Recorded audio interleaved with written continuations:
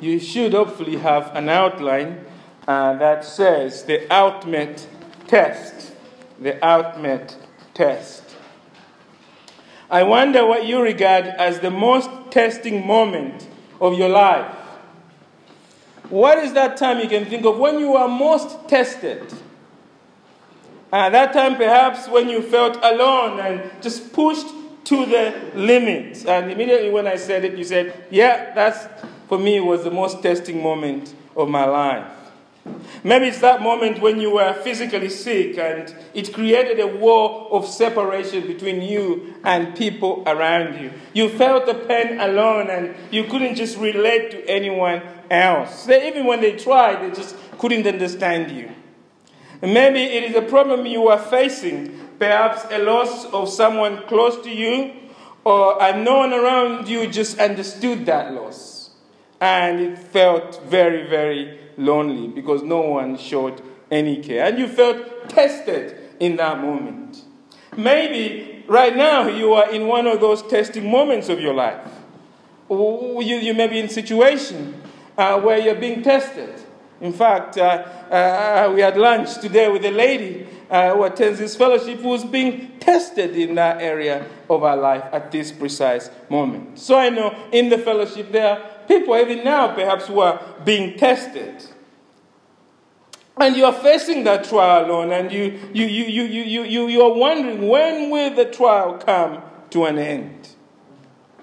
Well, the words of God are often puzzling, aren't they?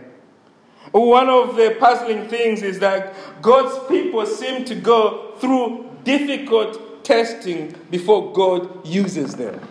It puzzles me because, humanly speaking, it's not how I would go about it. But God works out that the team He puts together, He tests them through it. And we know this from the rest of Scripture, don't we? You think of the life of Abraham. God called him out from where he was and sent him out to the land of Canaan without a sat-nav. Him just trusting God, going into a foreign land. He was tested through that process, wasn't it? And you think of the tests with Isaac, for example, how testing that was to offer up your only son. Think of David. David being chased. He's anointed. Notice God anoints David as king. But Saul is still on the throne. And David is tested throughout. Saul even starts hunting him down. We can think of Daniel and his friends in Babylon. They are exiled there. And it's test after test after test. We can go on. We haven't even mentioned Moses, Ezekiel, Jeremiah, others. It seems all God's servants somehow have been tested heavily. We don't like those testing moments, isn't it? We don't like them when we're going through a test. When we are being heavily even tested by God in some sense, or the devil is trying to push us down. We don't like that. But God allows those tests because He has a purpose for them. Because you see, God usually breaks us to make us totally dependent on Him, to become useful vessels. God must sometimes empty us out so that He can fill us with Himself. We know that, but we still don't like it. It's very difficult. Well, we are currently in Mark, and this morning we saw God commission His beloved Son, the God-man, the Lord Jesus Christ, to begin the work of ushering in the new kingdom of God. And Brother Peter read for us those verses that Jesus begins with in verse 14 to verse 15. The kingdom of God is at hand. That's what Jesus is about. And before he gets to that, he's been baptized. And immediately when Jesus is baptized, we expect everything now to go very well, don't we? We expect him to just get on with it. We expect essentially, if you like, verse 11 to jump 12 and 13 and just begin at 14. But no, it seems like all servants of God, Jesus, the greatest servant of God, is about to be tested. He's about to be tested by God. This evening we are asking a simple question. And the question I'm asking is this: what does the testing of Jesus in the desert say about Jesus and how we should respond to Him? I believe there are two important truths we see from this passage. Look with me at Mark chapter 1, verse 12. The first truth we learn from this passage is that Jesus is tested as one of us.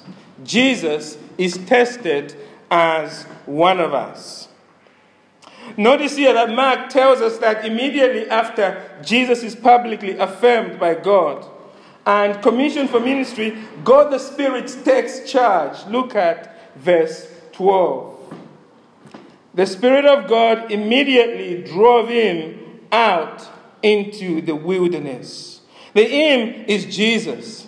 Jesus is now in the wilderness. And Luke and Matthew tell us that as he goes into this desert, in this wilderness now, he's also fasting there. He's praying there. And as he's fasting there, we imagine that his body is getting worse every day.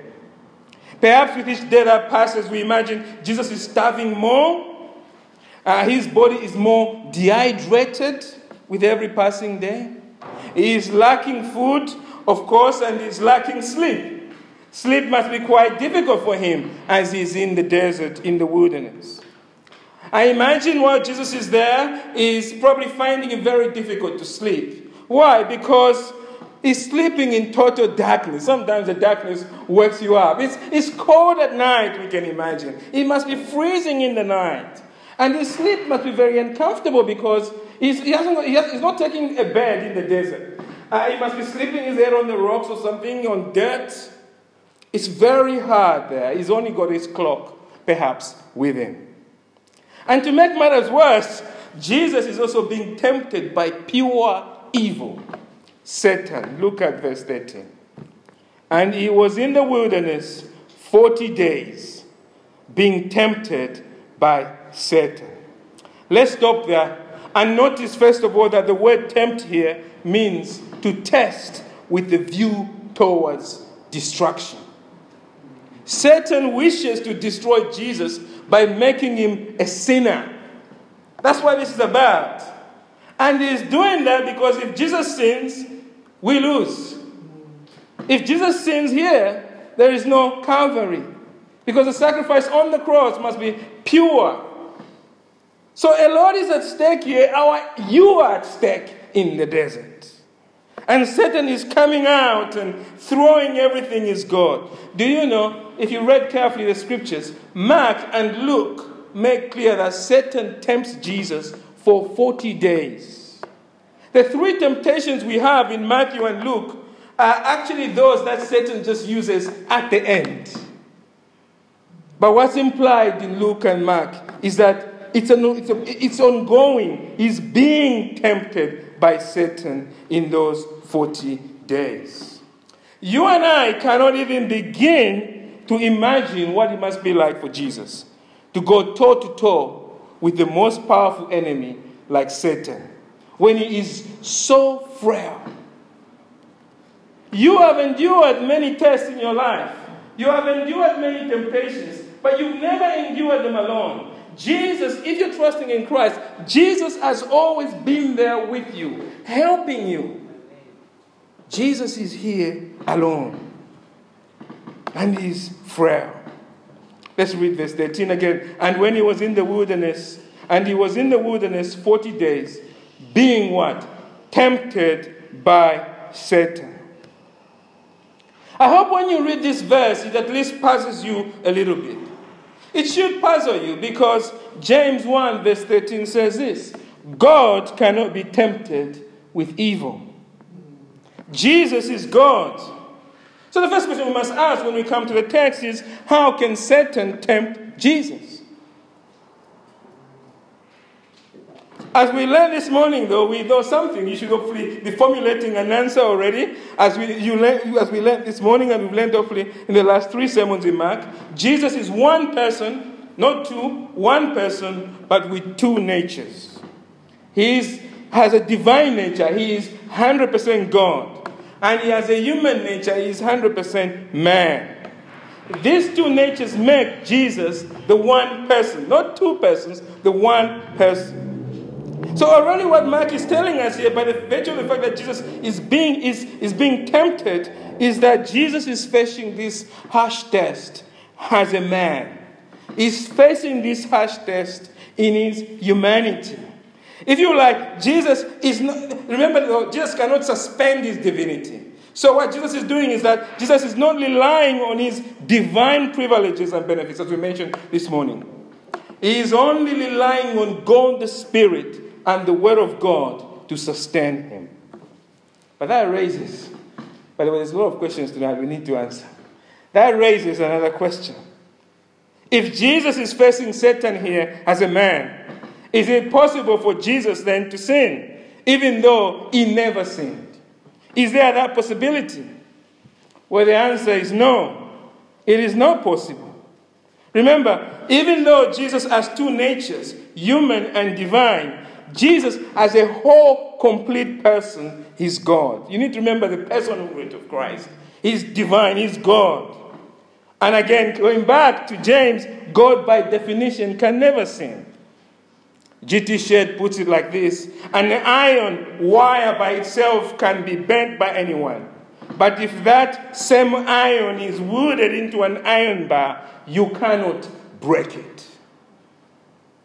What G.T. Shedd is saying, and what we're saying this evening, is that in the same way, even though the human nature, listen to this, even though the human nature of Jesus could sin on its own, as part of the person of Jesus, it cannot sin because it is joined to the divine nature of Jesus Christ.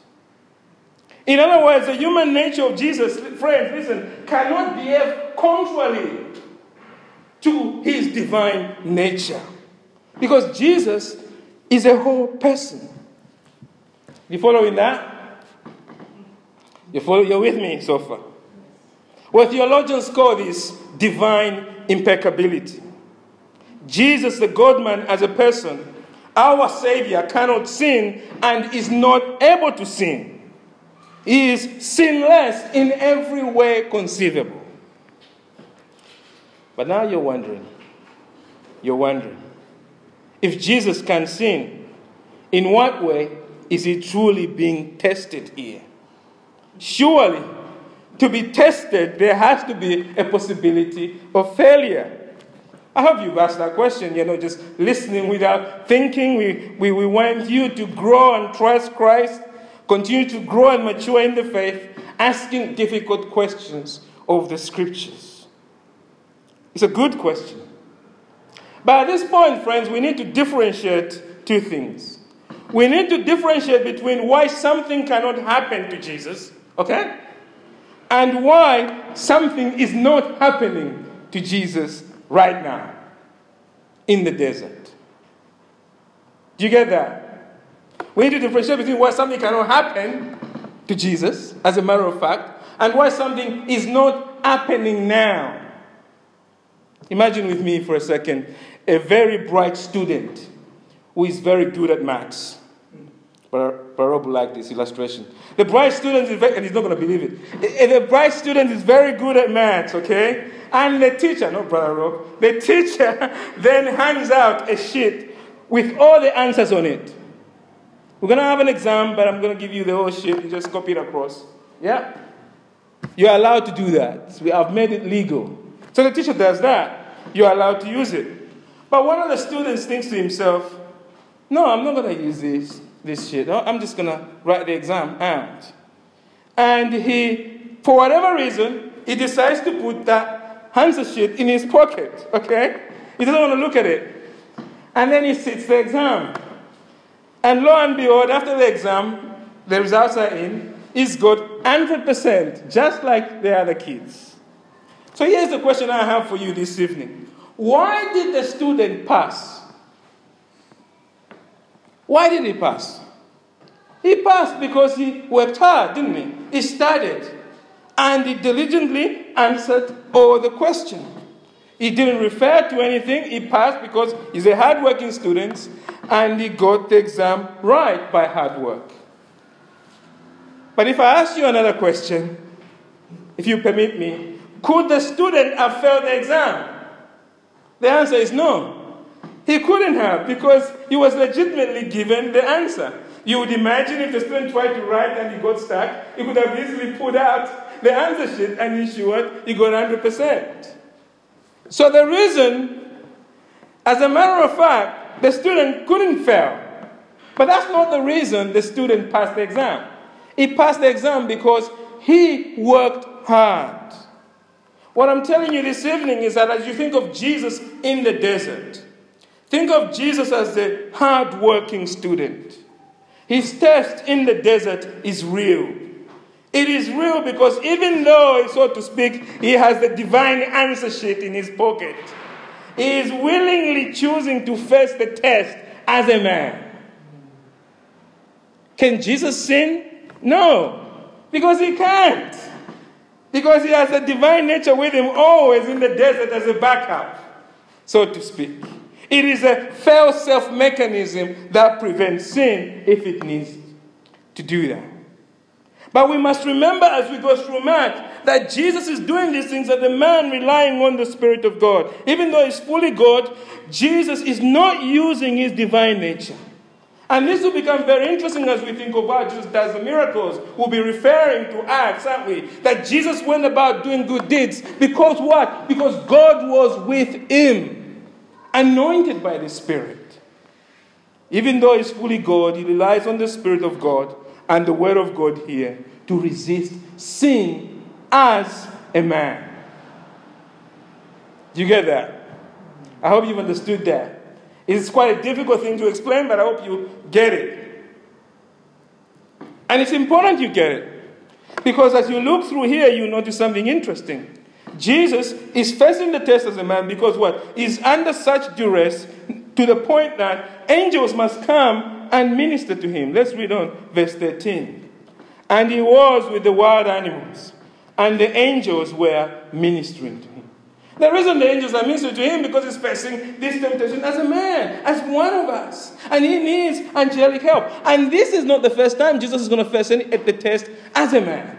He would do it in Golgotha. He would do it in Gethsemane again. And there the angels will be charged again as he faces that test as a man to strengthen him again.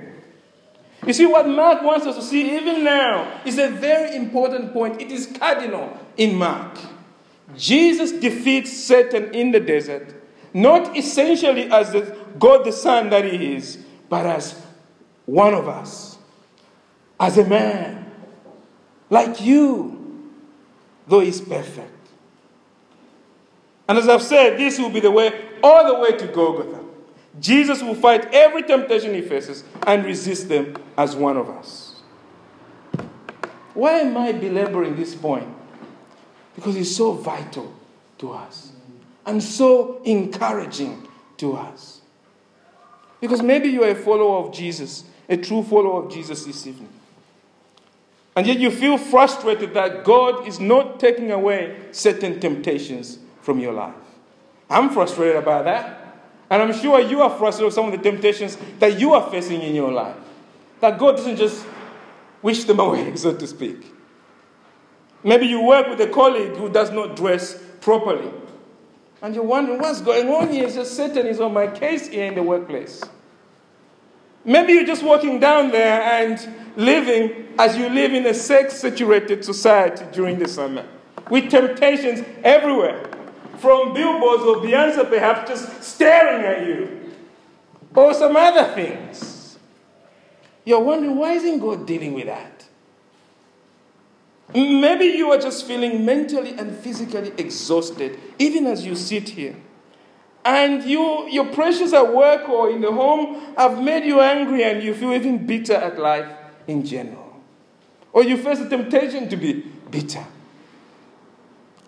Friends, the pressures of these tests and temptations sometimes can make you feel distant from Jesus. Let's admit that.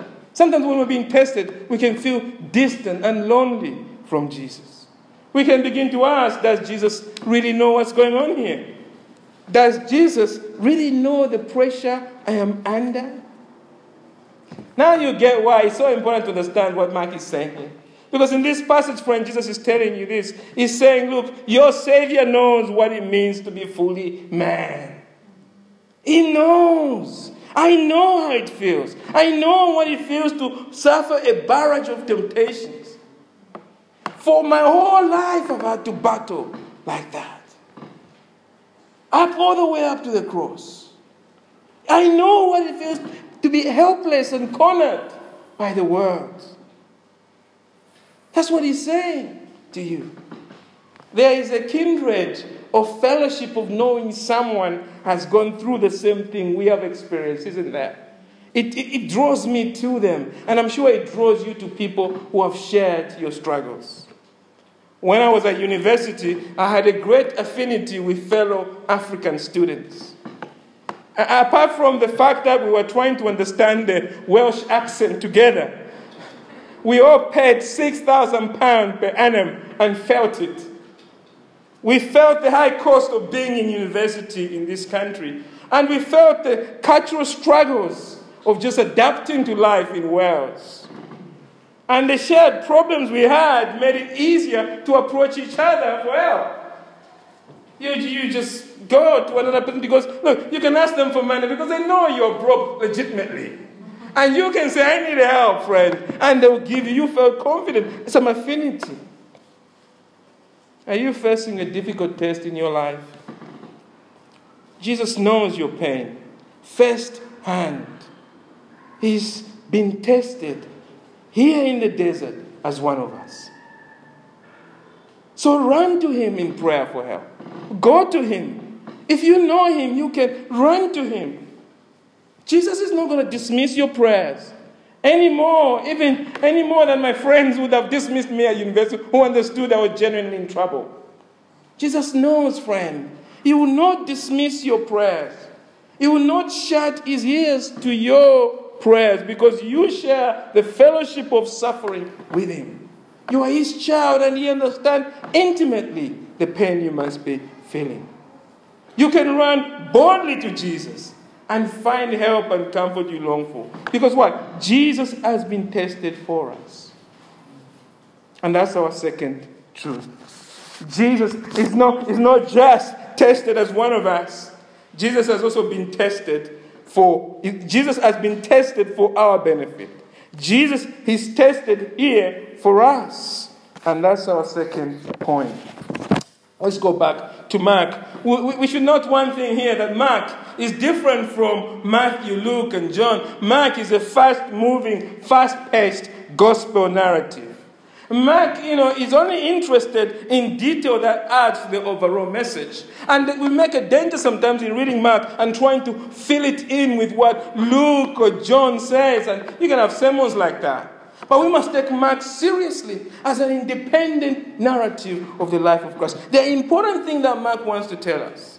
And in this passage, Mark leaves out the temptations of Jesus. He doesn't want them to cloud from his central point. Mark is interested not in what Jesus was tempted with, but where he was tempted. Where he was tempted. Look at verse 12 to verse 13. Notice twice he mentions the word wilderness. Verse 12 says the Spirit immediately drove him out, that is Jesus, into the wilderness. And he was in the wilderness 40 days, being tempted by Satan. And he was with the wild animals, and the angels were ministering with him, to him. Jesus is in the wilderness. And notice clearly here that he's there with what? With the wild animals. Why does Mark include this important point? He's including the point that Jesus is with the wild animals to remind us that Jesus is not being tempted in the garden as Adam was. No, Jesus is in the wilderness. You see, the setting for the temptation that Adam endured was a beautiful garden filled with comfort and amazing food, the love of Eve and the presence of the Lord in the garden. And we think to ourselves, having all that, and he still fell from grace. Jesus comes as our last Adam to be tempted not in the garden, but in a fallen and hostile world. The wild animals are depicting that the world has gone mad. Man is no longer in dominion and control. Jesus now comes to rescue us by coming into this fallen world, in our wilderness, in our desert. Mark is saying Jesus is here for our benefit. And he's enduring these 40 days to recover for us that which Adam lost in Eden. You see, friends, as I said, Jesus must stay sinless to save us on the cross. And the message of Mark is teaching us here is that Jesus is not only tested as one of us, he's being here tested for us. Because through his defeat of Satan and his remaining sinless, he will go to the cross and lay down his life for our sins. And save us, make us a people for his own. Now, remember that Mark is writing this account for believers in Rome. Those of you who have listened to the last 2 sermons last week on this, you know that's the context, isn't it? Mark is writing to believers in Rome.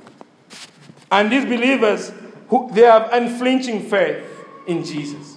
But their unflinching faith in Jesus is running them straight into Nero's lions. They are being put to death at the hands of wild animals. Can you imagine how they feel reading this? Can you imagine with me again, as I asked you last Sunday evening, to imagine them huddled together around a candle in a catacomb, with Nero breathing down on them, seeking to hunt them down. And around this little candle now, they are reading this Gospel of Mark. Can you imagine them, just how encouraged they are now, as they think of their beloved Savior? They think of him not only as one who stepped in the muddy waters of the Jordan, but they can now see that Jesus is endured pain and suffering with the wild animals. Mark has included this point. He has noted it down, the only one of the 4 evangelists to note it, because he wants to encourage these believers. They face Nero's wild animals, but Jesus has faced them already for them. We can imagine them saying, yes, Nero is evil, but Jesus, our champion, has defeated and crushed Satan for us. We must hold on to Christ in the midst of persecution. Are you trusting in Jesus this evening? Well, if you are trusting in Jesus, what is true for the believers in Rome is true for you also. Jesus has defeated Satan for you. He has.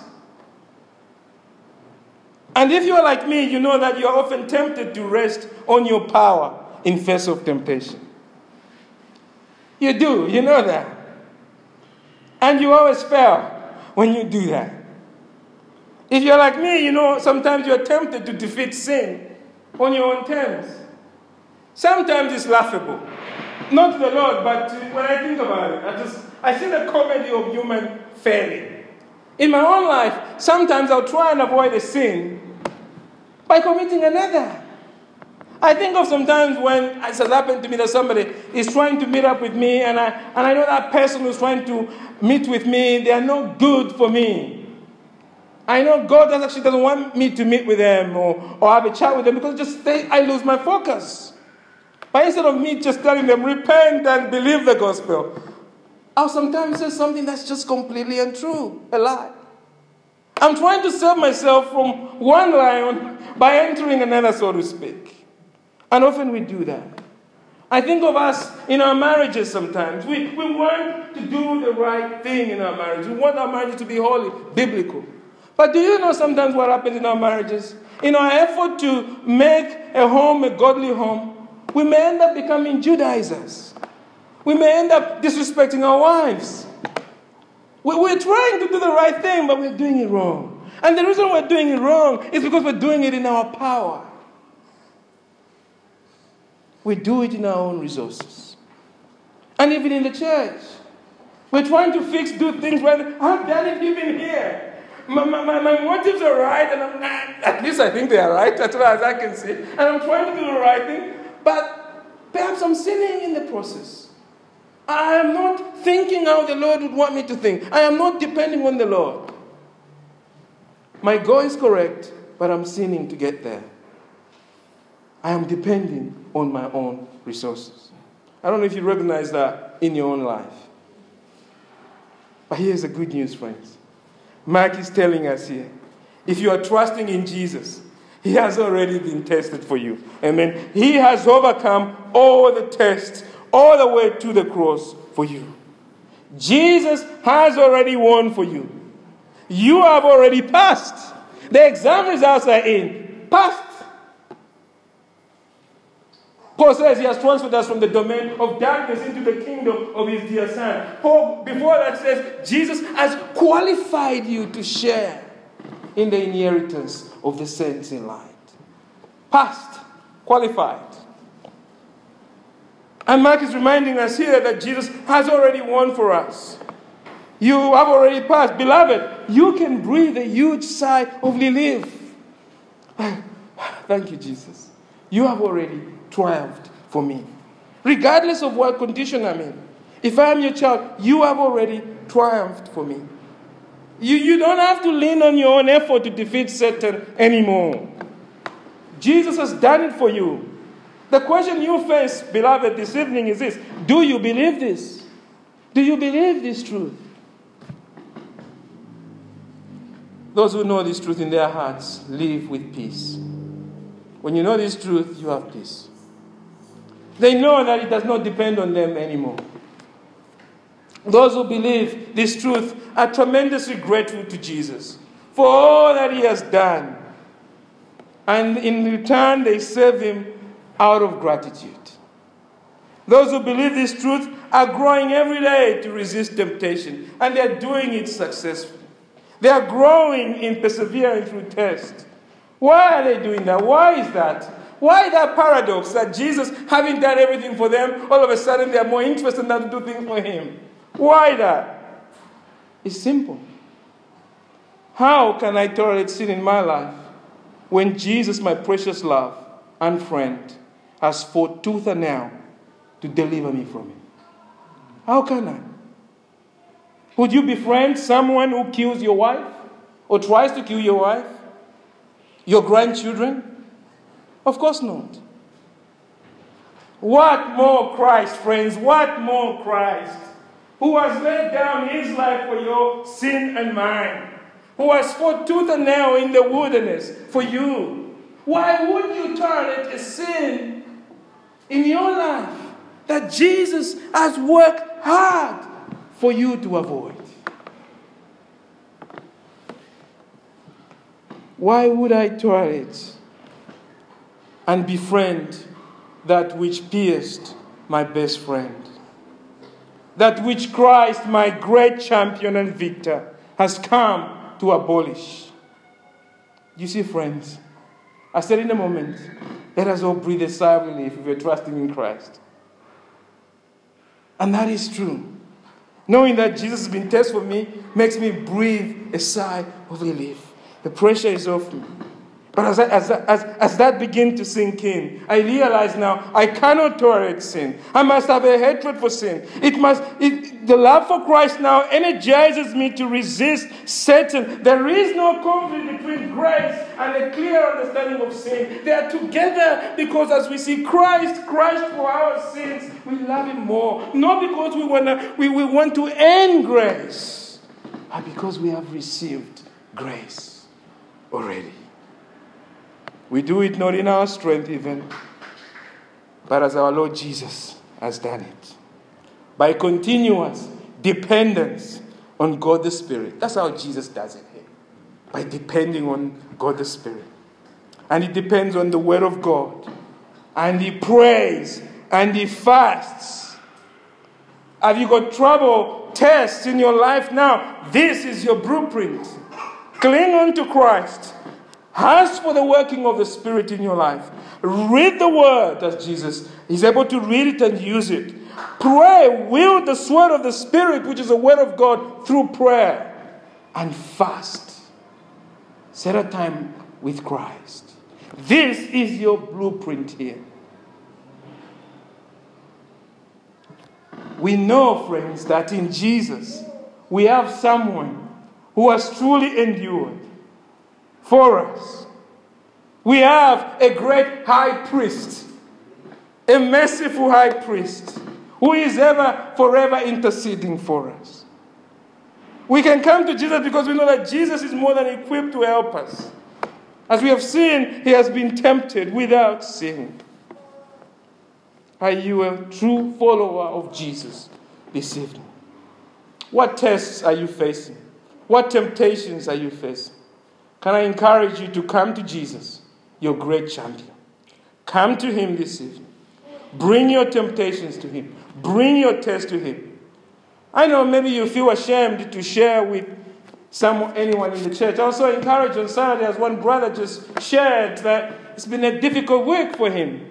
Oh, was so refreshing just to hear that on Saturday. This past Saturday morning. And we had the similar thing the previous Saturday. And it's great that the Lord is building such vulnerability in us too, because we're beginning to know that Christ has made us complete. So we can ask others to pray for us with knowledge. But maybe here this evening you feel ashamed to share with anyone. Don't worry. Jesus knows. Jesus knows why you're struggling with that. And Jesus, above all, knows your struggles. Because you belong to him. You can go to him in privacy. You can ask him. This evening, you can even approach him right now. In prayer, you can speak to him and ask him to deal with your challenges. Because you see, Jesus is speaking to you directly right now. He's saying, look to me, not to other things. Come to me and find the help and strength you need. I've been tested as one of you, as a man, and I've been tested for you. I am your true help. Amen.